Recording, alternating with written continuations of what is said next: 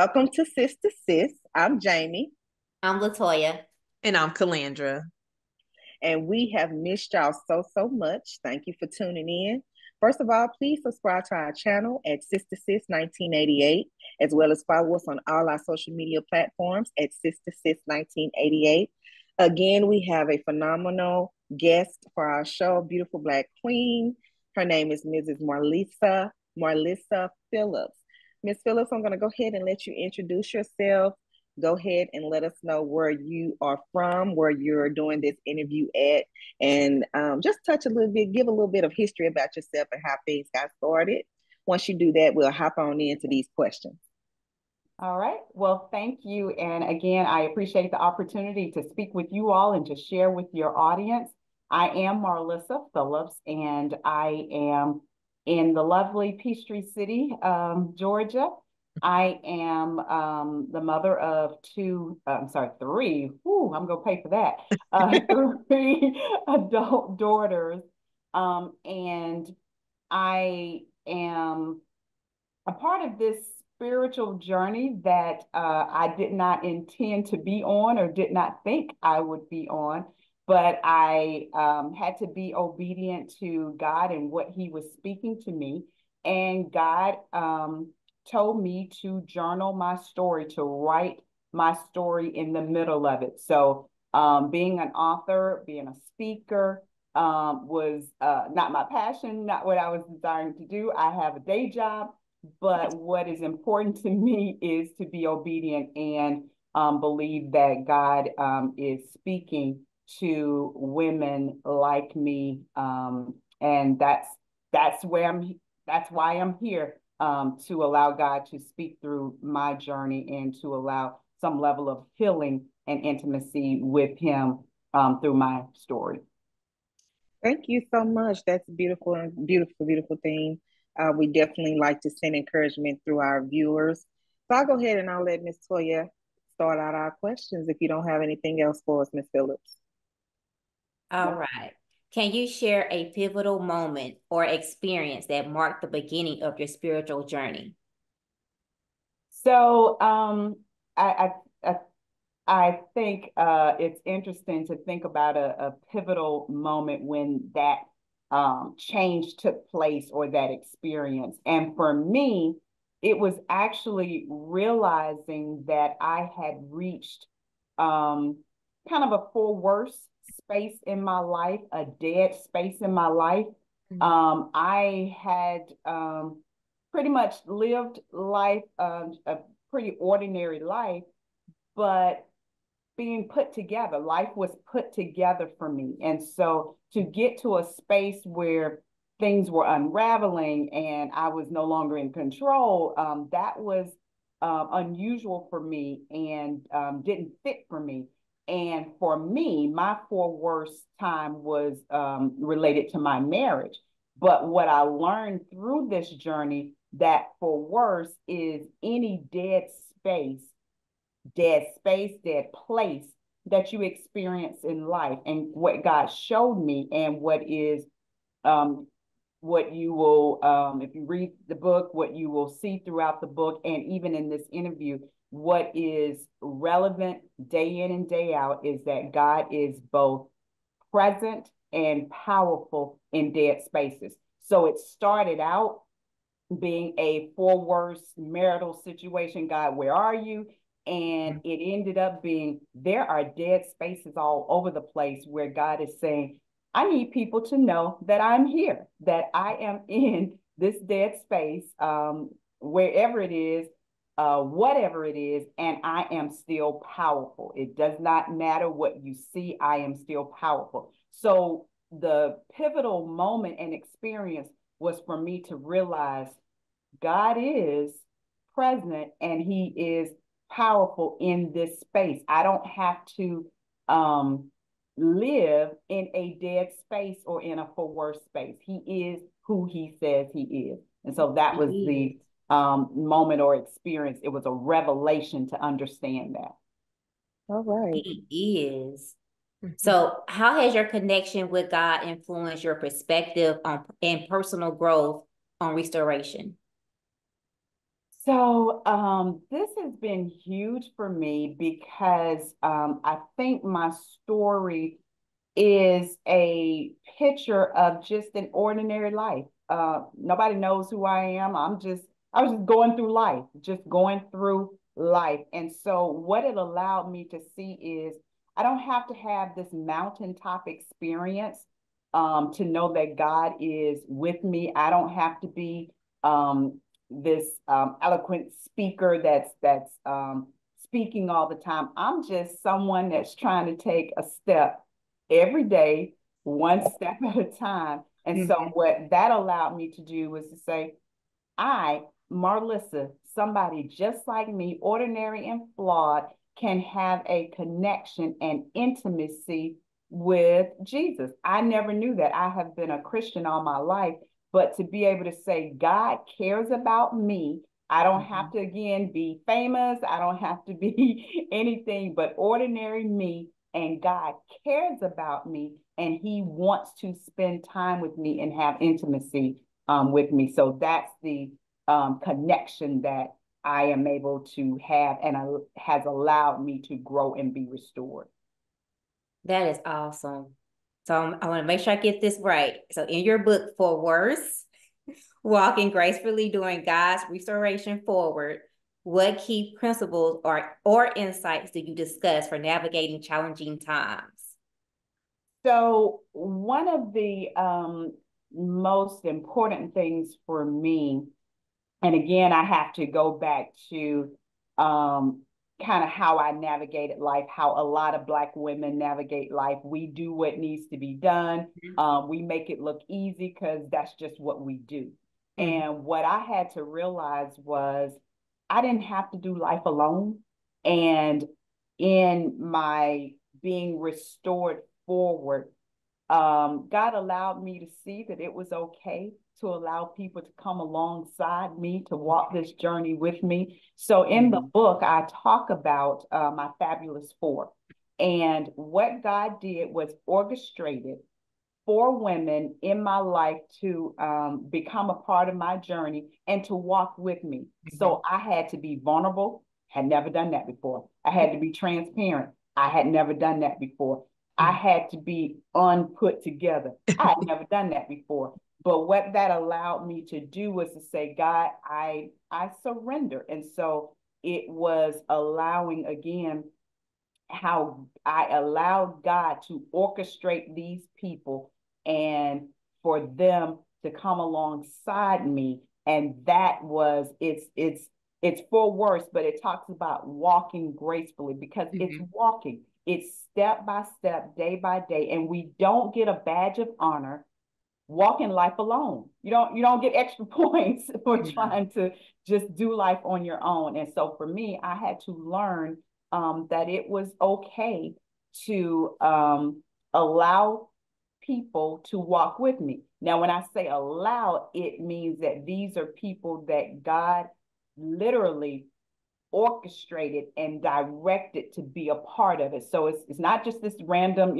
tell everybody and let everybody in. That's not what I'm talking about. But during my intimacy with God, literally, and I keep using the word orchestrated because He did. He put them in the places where they needed to be at the time I needed what I needed from them. And it became really a reciprocal relationship.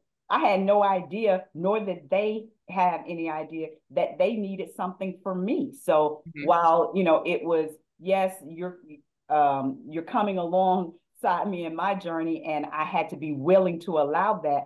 But during that process, it was just blessing upon blessing, growth upon growth, iron sharpening iron, accountability, all of that. And again, I learned that I did not have to walk this journey alone. Beautiful. Ooh, Miss Phillips. You are feeding us today. All right. So the next question. How do you maintain intimacy with Jesus during both the highs and the lows of life?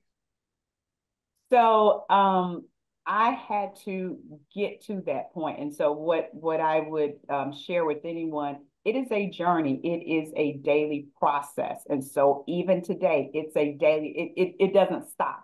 And so I had to learn that it's not these, you get through one thing and that's it. Okay, God, I'm done. God says, no, I'm going to keep refining you day in and day out. And so for me, I had to get to daily surrender. I thought I was living a surrendered life or fairly surrendered life. And what this journey taught me was not quite. There was still work to be done. And so the way I maintain intimacy daily is to understand that it is a daily surrender. It is a step-by-step surrender. And what that allows me to do is to not be as moved by the highs and lows. And so for me, every day is a good day. And so I say in every morning as I surrender, God, what do we have today? What do you have for us today? And at the end of the day, I say, God, I hope that I experience everything that you planned for me to experience today, that you transformed me like you planned for today. And so that's my prayer every day, but it is a daily walk. It is a step-by-step, moment by moment. And that's easy to say. And again, I was that person who thought, I'm already doing that. I've been a Christian all my life. I know what I'm doing. And God said, okay.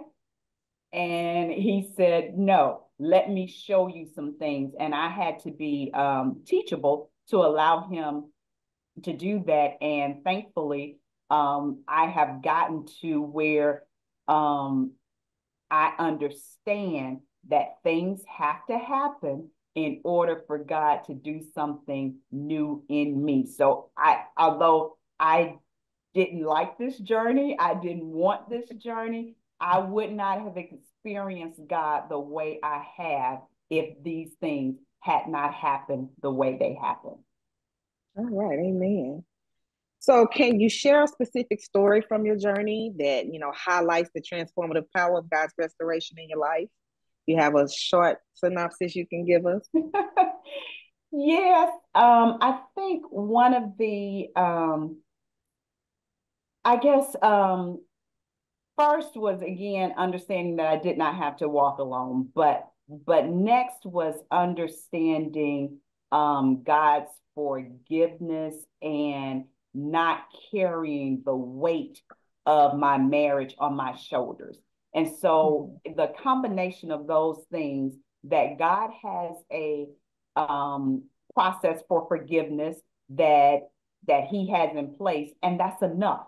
And so there were times where I had to practice what God says for forgiveness.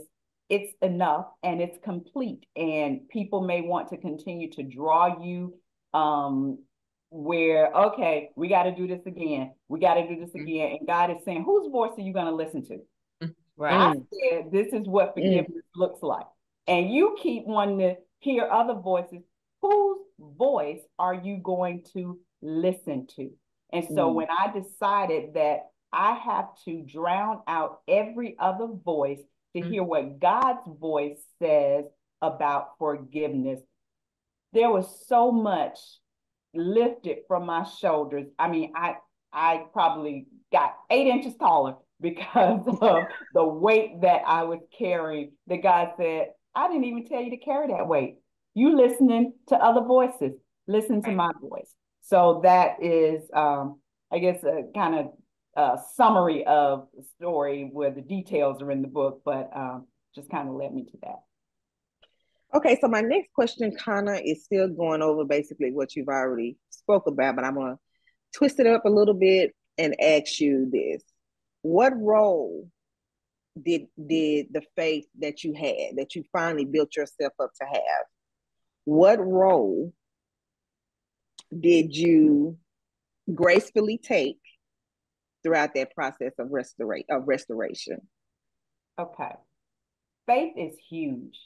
Yes. And the role was significant. And that is something that, again, all of us as believers have to deal with. So first for me was I could not live by what I saw, what my eyes.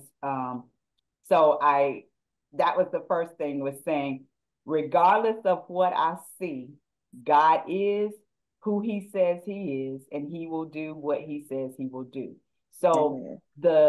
the faith, and for me, it was a challenge saying, okay, God, I know what your word says. And I'm not at this point, not really talking about my situation. I'm just talking about dead spaces in general, because when we think about dead spaces, it's hard to think that there could be life when we see death.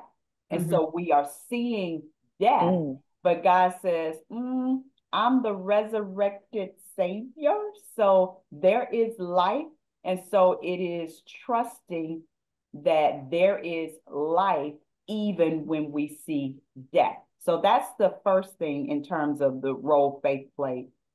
The second role that faith played is understanding that when you decide to really take God at his word, you're going to seem abnormal. And so you're going to be, your thoughts are going to be inconsistent with the world, and people will label you however they choose to. And so it is being comfortable with saying, I'm going to take God at his word, whatever your for worse is, whatever that is, that you have to be okay with. Faith is not something that people are able to easily grasp. And so when you believe things that are spiritual, people have belief that is flesh driven. So with my senses, if I can see it, if I can hear it, touch it, whatever. Taste it, and I got faith for that. But when you have faith for things that you can't see, but are rooted in God's word, that's not so popular.